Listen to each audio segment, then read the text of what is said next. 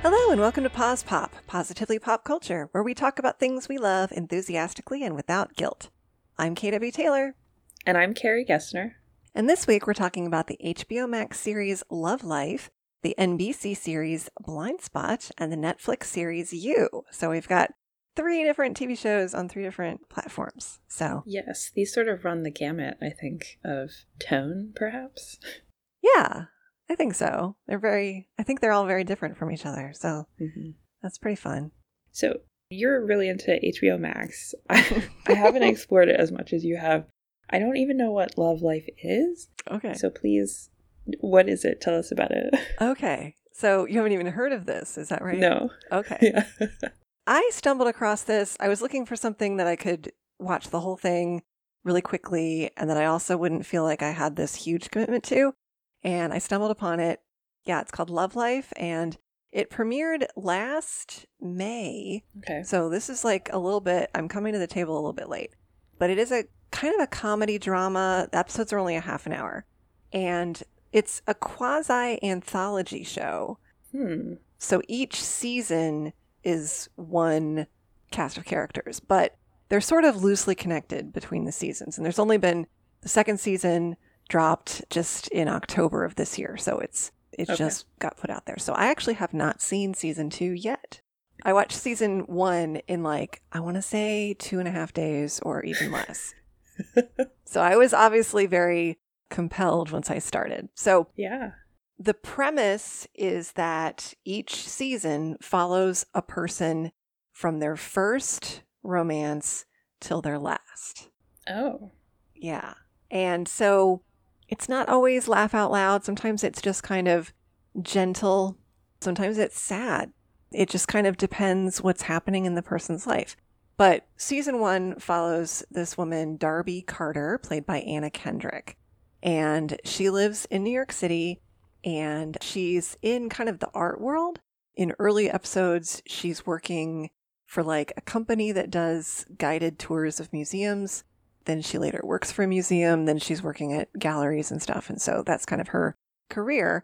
And she's got a couple of roommates. And she just has a lot of not always great relationships.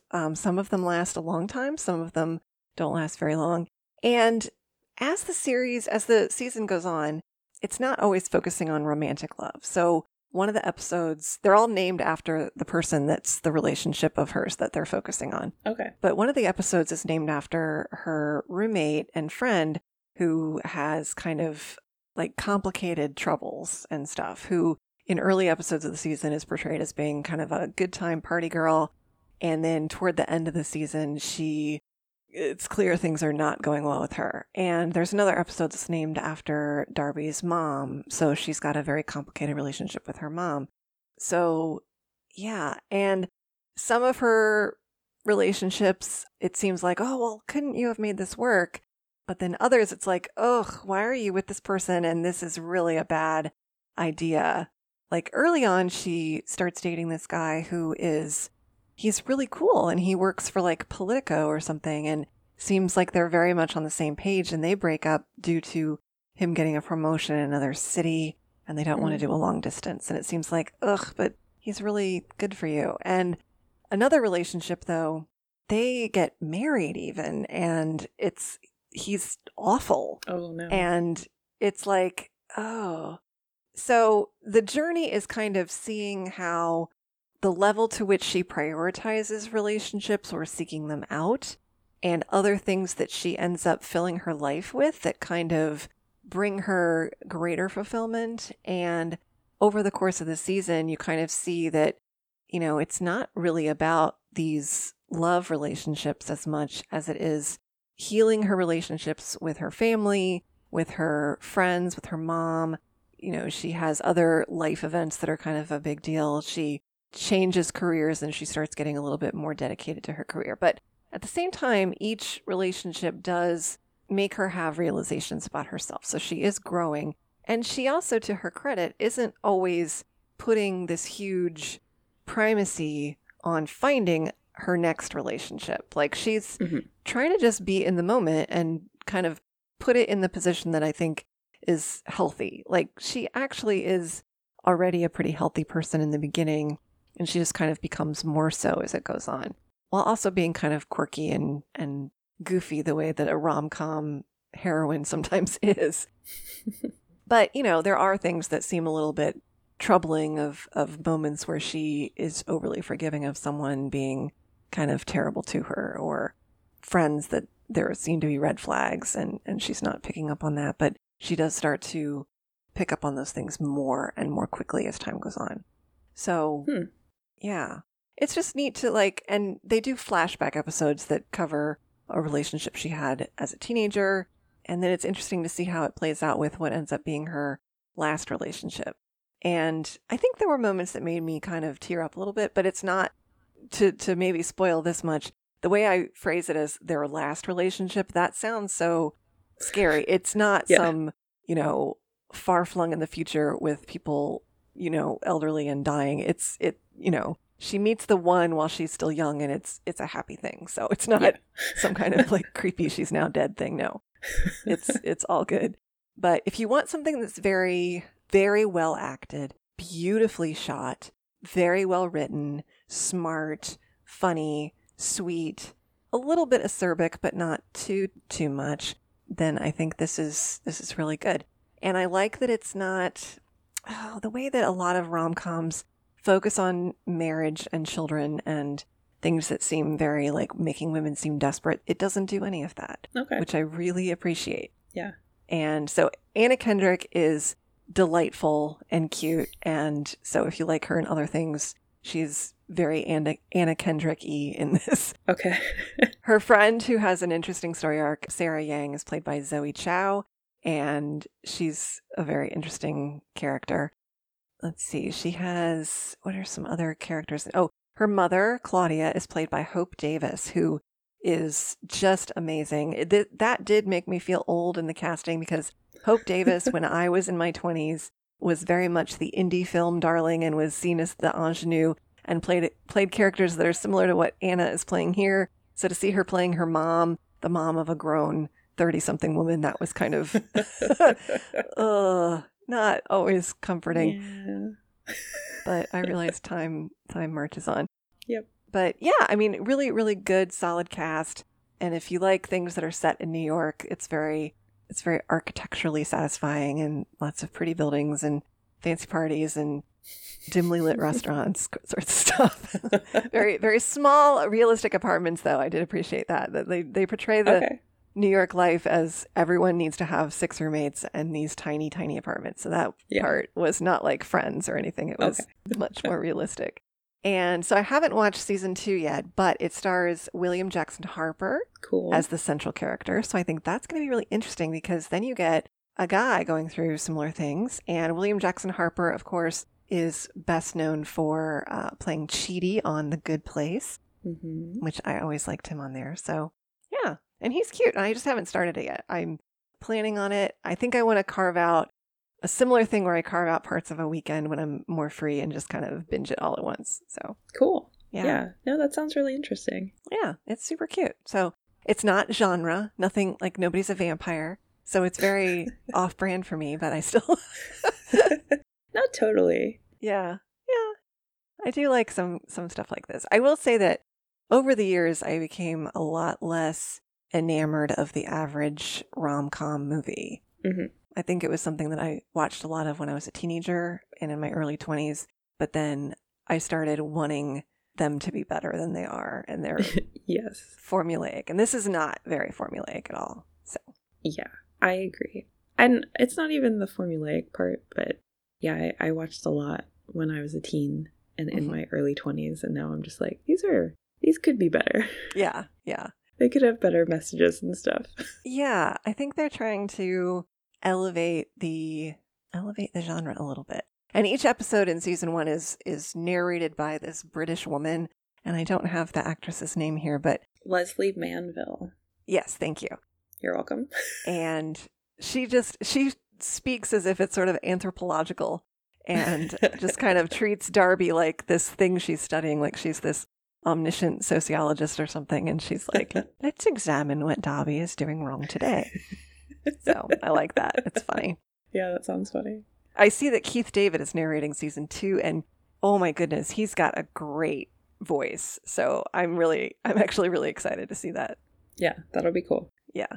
So cute. I think you should definitely check it out because I think you would like it. Okay. Yeah, I feel like I watch a lot of the things that you tell me about, so I'm still watching the other two. But maybe after that, yeah. Yes. I'll get to this. Yes. I think I did that too. I watched all of the other two and then I went straight to Love Life. So perfect. Nice. Good job. I'm just following in your footsteps. Aw. Well, you're watching something totally different, which I watched a little bit of this when it first started, but I kind of lost track of it. So I'd like to hear more about Blind Spot.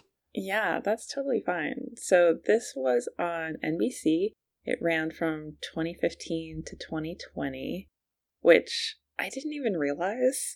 I think like it ended July 23rd, 2020. So I feel like, yeah, it got lost in that pandemic, in the early days of the pandemic. Yeah.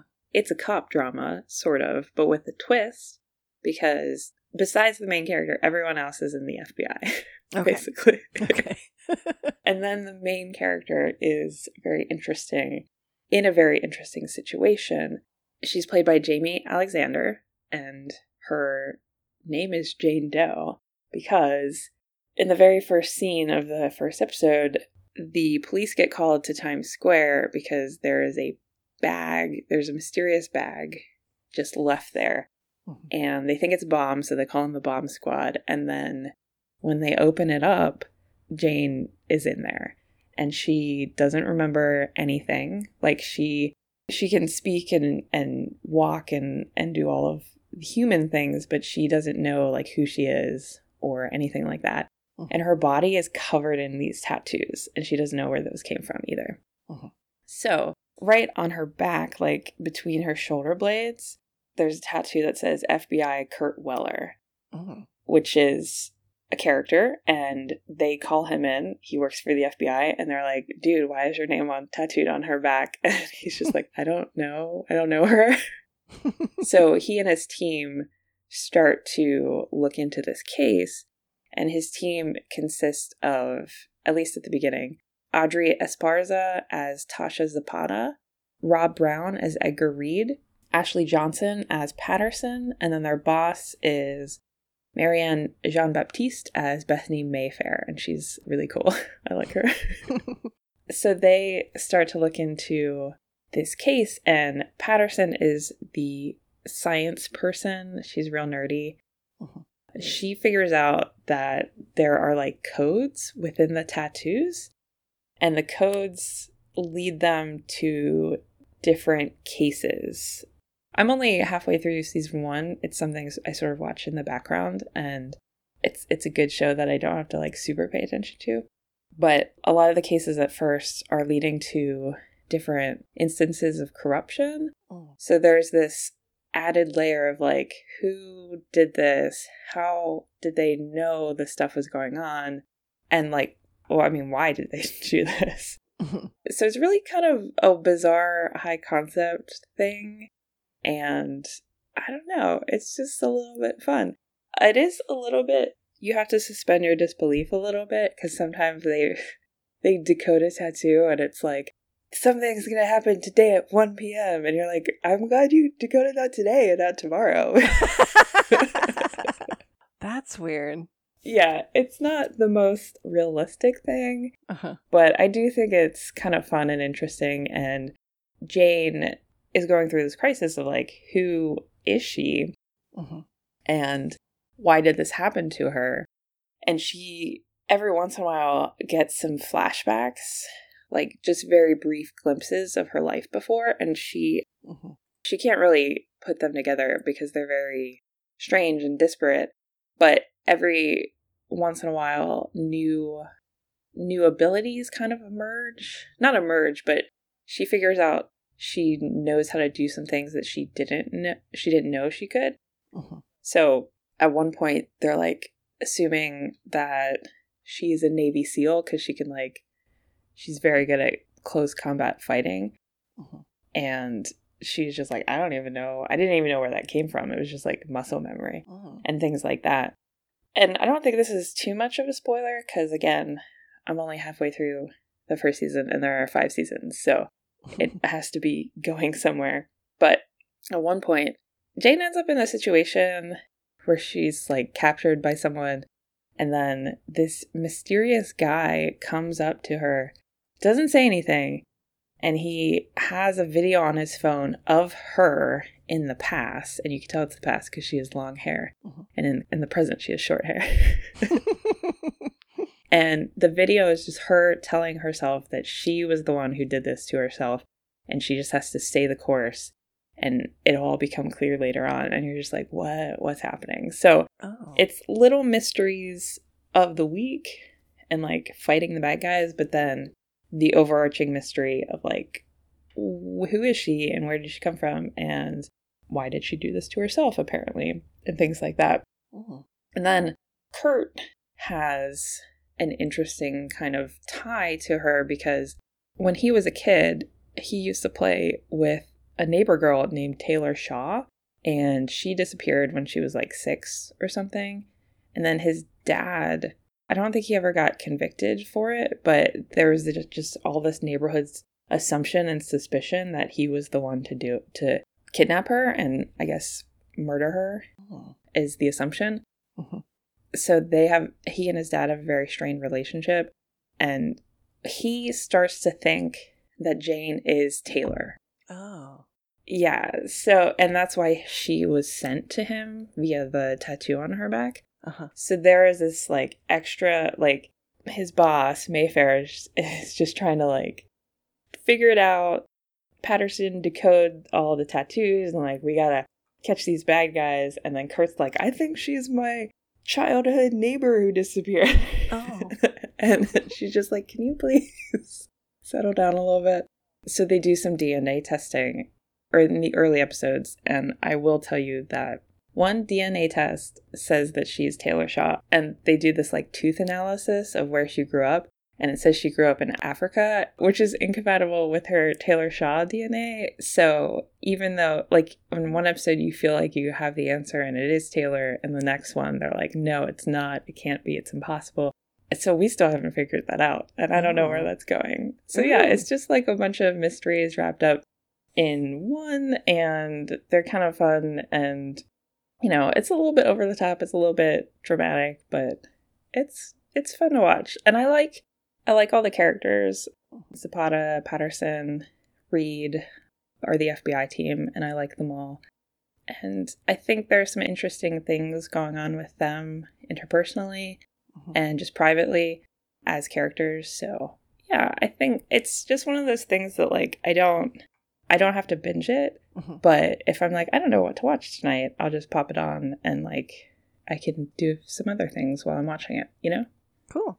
Yeah. Is this streaming on Hulu or where are you watching it?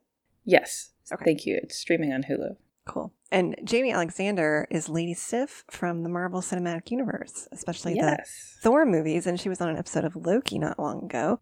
Oh, and cool. I didn't realize that she was also on Kyle XY, which is a show I've never seen, but always thought I should watch that. So if Jamie Alexander fans are out there, they should watch Kyle XY also. I have never watched Kyle XY either. Yeah, I've heard it's good. Yeah, me too. Yeah. And she's going to be in Thor Love and Thunder, which is coming out next year. Yes, yes. Now, her tattoos aren't real in real life, right? These are just painted on for the show. Yeah, yeah. And I have a dumb question. Does she, when they solve a mystery about one of the tattoos, does she get it removed?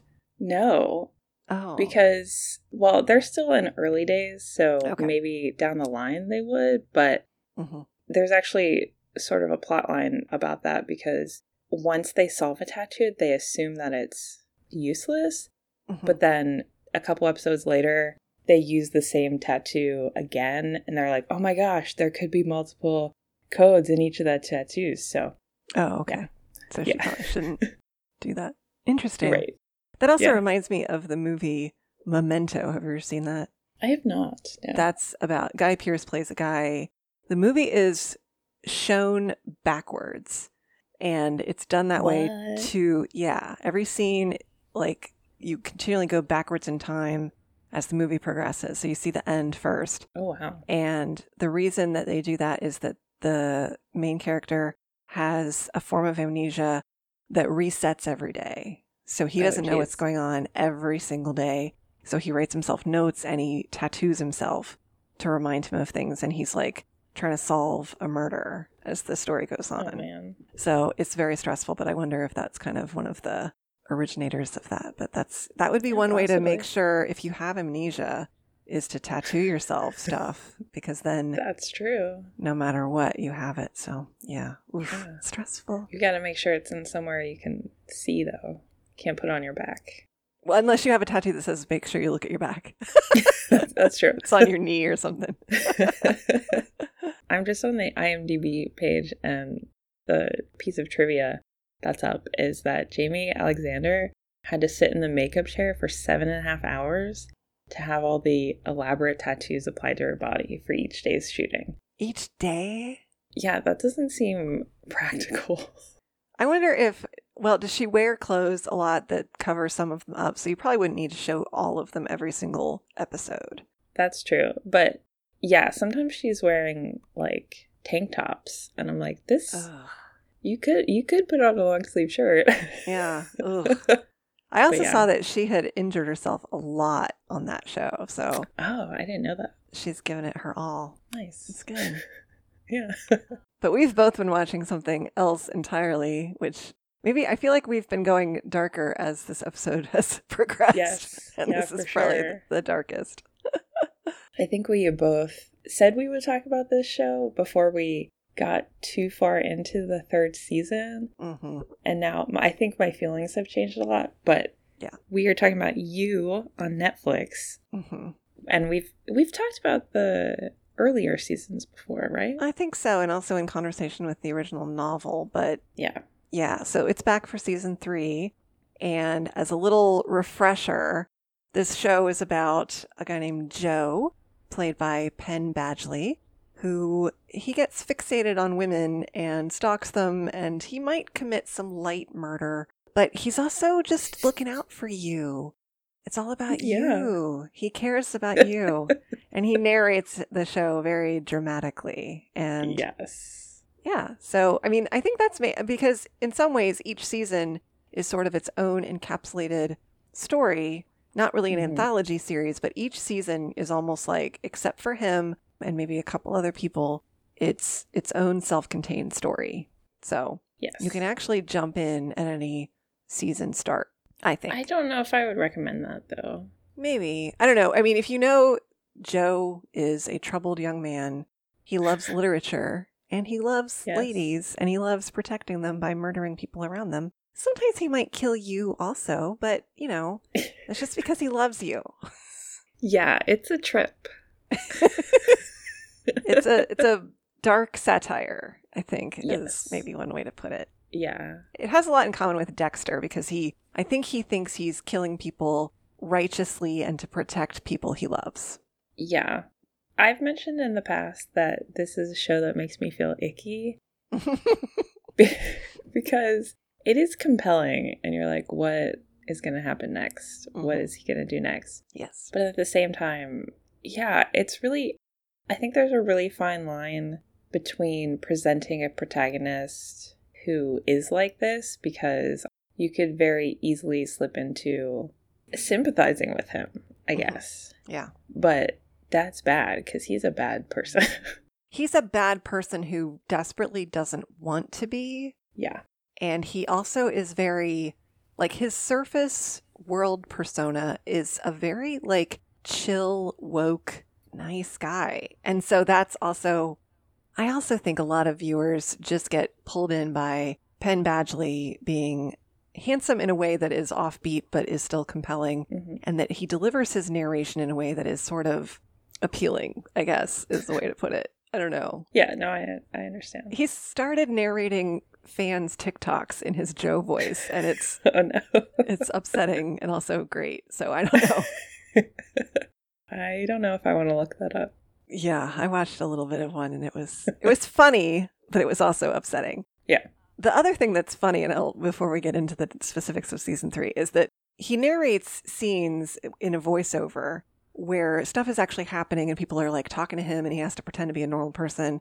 while he's secretly thinking about how annoying they are or whatever. Mm-hmm. And somebody took out the narration of some scenes and replaced it with a little like spinning buffering wheel over his forehead to show just how long, if in real life he took that long to answer verbally, it makes him seem really weird and not good. Like, it's creepy. Or at least it like makes him seem very awkward. Like, wow, you're taking like 2 minutes to figure out how to answer nice weather today, huh? Like, what's wrong with you? Yes. I think that is one of the things that is attractive about the show, that narrative voice. Mm-hmm. And it's something that I think we talked about this when I read the book, because without it, you're right, it would be really awkward and weird. Mm-hmm. And you wouldn't nearly, I don't sympathize with him, but you wouldn't, I guess, identify with him as much if it weren't there. Yes. Yeah, because he very much like tries to justify everything he does. And sometimes you're just like, dude, this is unjustifiable. Mm-hmm. But it's so interesting to see where he's coming from. Yeah, it's interesting to hear where he's coming from. I would call him not the protagonist. I would call him he is the point of view character. He is the anti-hero. He is the unreliable narrator of his own life. Mm-hmm. I did also read a funny thing that when they film, there is a guy, like I think it's even his stand-in or stunt double or something, who reads the narration out loud on set so that Penn has a way to like pace his reactions and to have his reactions fit with the narration. So I thought that was a good idea, because otherwise I can't imagine how they would have to act to this narration. But that does mean the other actors end up hearing it, unless they do it in like an earpiece. I don't know, but regardless. Yeah, I don't know. But yeah, so let's go into season 3, the specifics of season 3. Okay. What is the setup of this season? Where do we meet Joe at the beginning of season 3? Okay, so we meet Joe in a suburb of LA, I think, called Madre Linda. And he is married to Love Quinn, who's featured in season 2. Mm-hmm. And they have a newborn baby son named Henry 40 after Love's deceased twin, actually. So there is definitely some weird tension there with Love's mom, who always tries to call the baby 40. And Joe's like, no, it's Henry. But Joe is pretty dissatisfied because at the end of season 2, he had done a lot of these things to protect Love and try to prove that he was a better man. And then Love sort of outed herself as a psychopath. Mm-hmm. Yeah, I thought this was I wasn't sure how to feel about this, because he pretends he's so much better than Love. And that was really off-putting, because I was like, you're very blind, dude, mm-hmm. because you do the exact same thing. Mm-hmm. So their marriage has gotten a little tense because of Joe feeling morally better than Love, I think. Mm-hmm. And they're adjusting to life in the suburbs. They don't really have friends. And Joe gets intrigued by their neighbor, Natalie Engler. And she's married to Matthew Engler, played by Scott Speedman, who is like a tech guy who's very kind of closed off and not very demonstrative. So she's sort of unhappy in her marriage, and they cross paths and bad things start to happen. And I had to scroll down a little bit, but Natalie's played by Michaela McManus. Mm-hmm. And then where do we go from there? Well, Love tries to kind of start a life in this little town, and she comes from money. So she is able to rent this little empty bakery. She's a trained chef and baker, and so she's going to make this little bakery and do cupcakes and things. And some of the people in the town sort of are like, we don't eat carbs. And so it's like, this is the wrong place for this, but whatever. Yeah. And I do want to point out the bakery is called A Fresh Tart. Yes, which is cute and funny. And also Love's mom, Dottie, is played by Saffron Burrows, who chews so much scenery in this. And you know what's funny is that I know Michaela McManus from one of the Law and Order franchises. Saffron Burrows was also on one of the seasons of Law and Order Criminal Intent as one of the cops, and she was very like reserved and chill. And I think her cop partner that season was Jeff Goldblum. But anyway, also one of the most underrated seasons of that show. Regardless, she's way over the top in this and just completely she's having a lot of like, I think midlife crises, I guess. Mm-hmm. Yes. So, but she's really funny. But anyway, Love and Joe meet some neighbors, including this momfluencer, Sherry Conrad, played by Shalita Grant, and she's married to a guy named Carrie. So it's Carrie and Sherry, and he's played by Travis Van Winkle. And Sherry, especially, is a strange bird. I don't know what to make of her, especially in the beginning. Yeah. Everything bad about an influencer is all wrapped up into Sherry. Yes. And I had seen Shalita Grant in one of the seasons of Search Party, so she's a very interesting. This character is so irritating to me, though, so I was not on board with Sherry and Carrie. Yeah. I think they are meant to be irritating. Yes. Especially at the beginning, yeah. Yes, especially at the beginning. And then there's also this character, Theo Engler, played by Dylan Arnold, who is Matthew's stepson, and he seems to fixate on Love. Mm-hmm. And Joe goes through some different fixations on different women throughout the series. So, but, you know, life in the suburbs does not stay idyllic or even mostly okay or warily calm for very long. Like almost immediately, I don't know how much we can say. Stuff starts to go bad. Very quickly, yeah. Yes. Well, one of the first things that Love and Joe do in the new bakery in the basement is they install a clear glass cage. Yeah. So that kind of... Which has popped up in the other seasons as well. Yes. And you're like, how are you transporting this to different places? I think it's just rebuilt. I think they just know how to build a clear glass cage. And it's always, in season 1, Joe had this clear glass cage in the bookstore he worked in, which I think that the bookstore owner used to store antique books and do book binding and book repair as this like hermetically sealed environment where the pages wouldn't get exposed to air and light and stuff. And so, you know, it made sense in that context. And then season 2, I think he just builds one because you gotta have one. And season 3, you gotta have one. Yeah. And season 3, I think the justification of Love's is, well, we can make it seem like we need this in the basement of the bakery to keep like keep bugs out of the flour or whatever, like keep it all fresh and whatever. But yeah, really? But they also install it as an impulse control thing. Yeah. So they try not to murder people. They just knock them out and then they drag them in there. Mm-hmm. And then they think about what to do with them. Right. Because each season people end up in the clear glass cage. Yes. So, yeah. I mean, I don't know. Like, people get put in the cage and people end up getting killed. People end up killing themselves. People go missing. People lose digits off their body. It's gruesome. It is. It's also campy, and there is a lot of funny moments. Mm. Funny haha, but also funny like, oh, I feel very uncomfortable. Yeah. One of the storylines that I found the most sort of cringy funny was Love and Joe go to couples therapy. And it's after one of them has committed a murder and they're working through literally that, but they have to like couch all their language for the poor therapist, Dr. Chandra, who is played by Eilert Zurer, who I thought was very pretty and interesting. So anyway, but poor thing, she's at such disadvantage because she just assumes they're talking about like infidelity or the strain of having a new baby, like really normal couples therapy topics that are not right. Like one of them says, I feel like murdering, like if Love says, I feel like killing him or I think he's going to kill me. Like they are being literal. And she's like, oh, whatever. You don't know what that, you know, it's like, oh no. Yeah, they're killing people.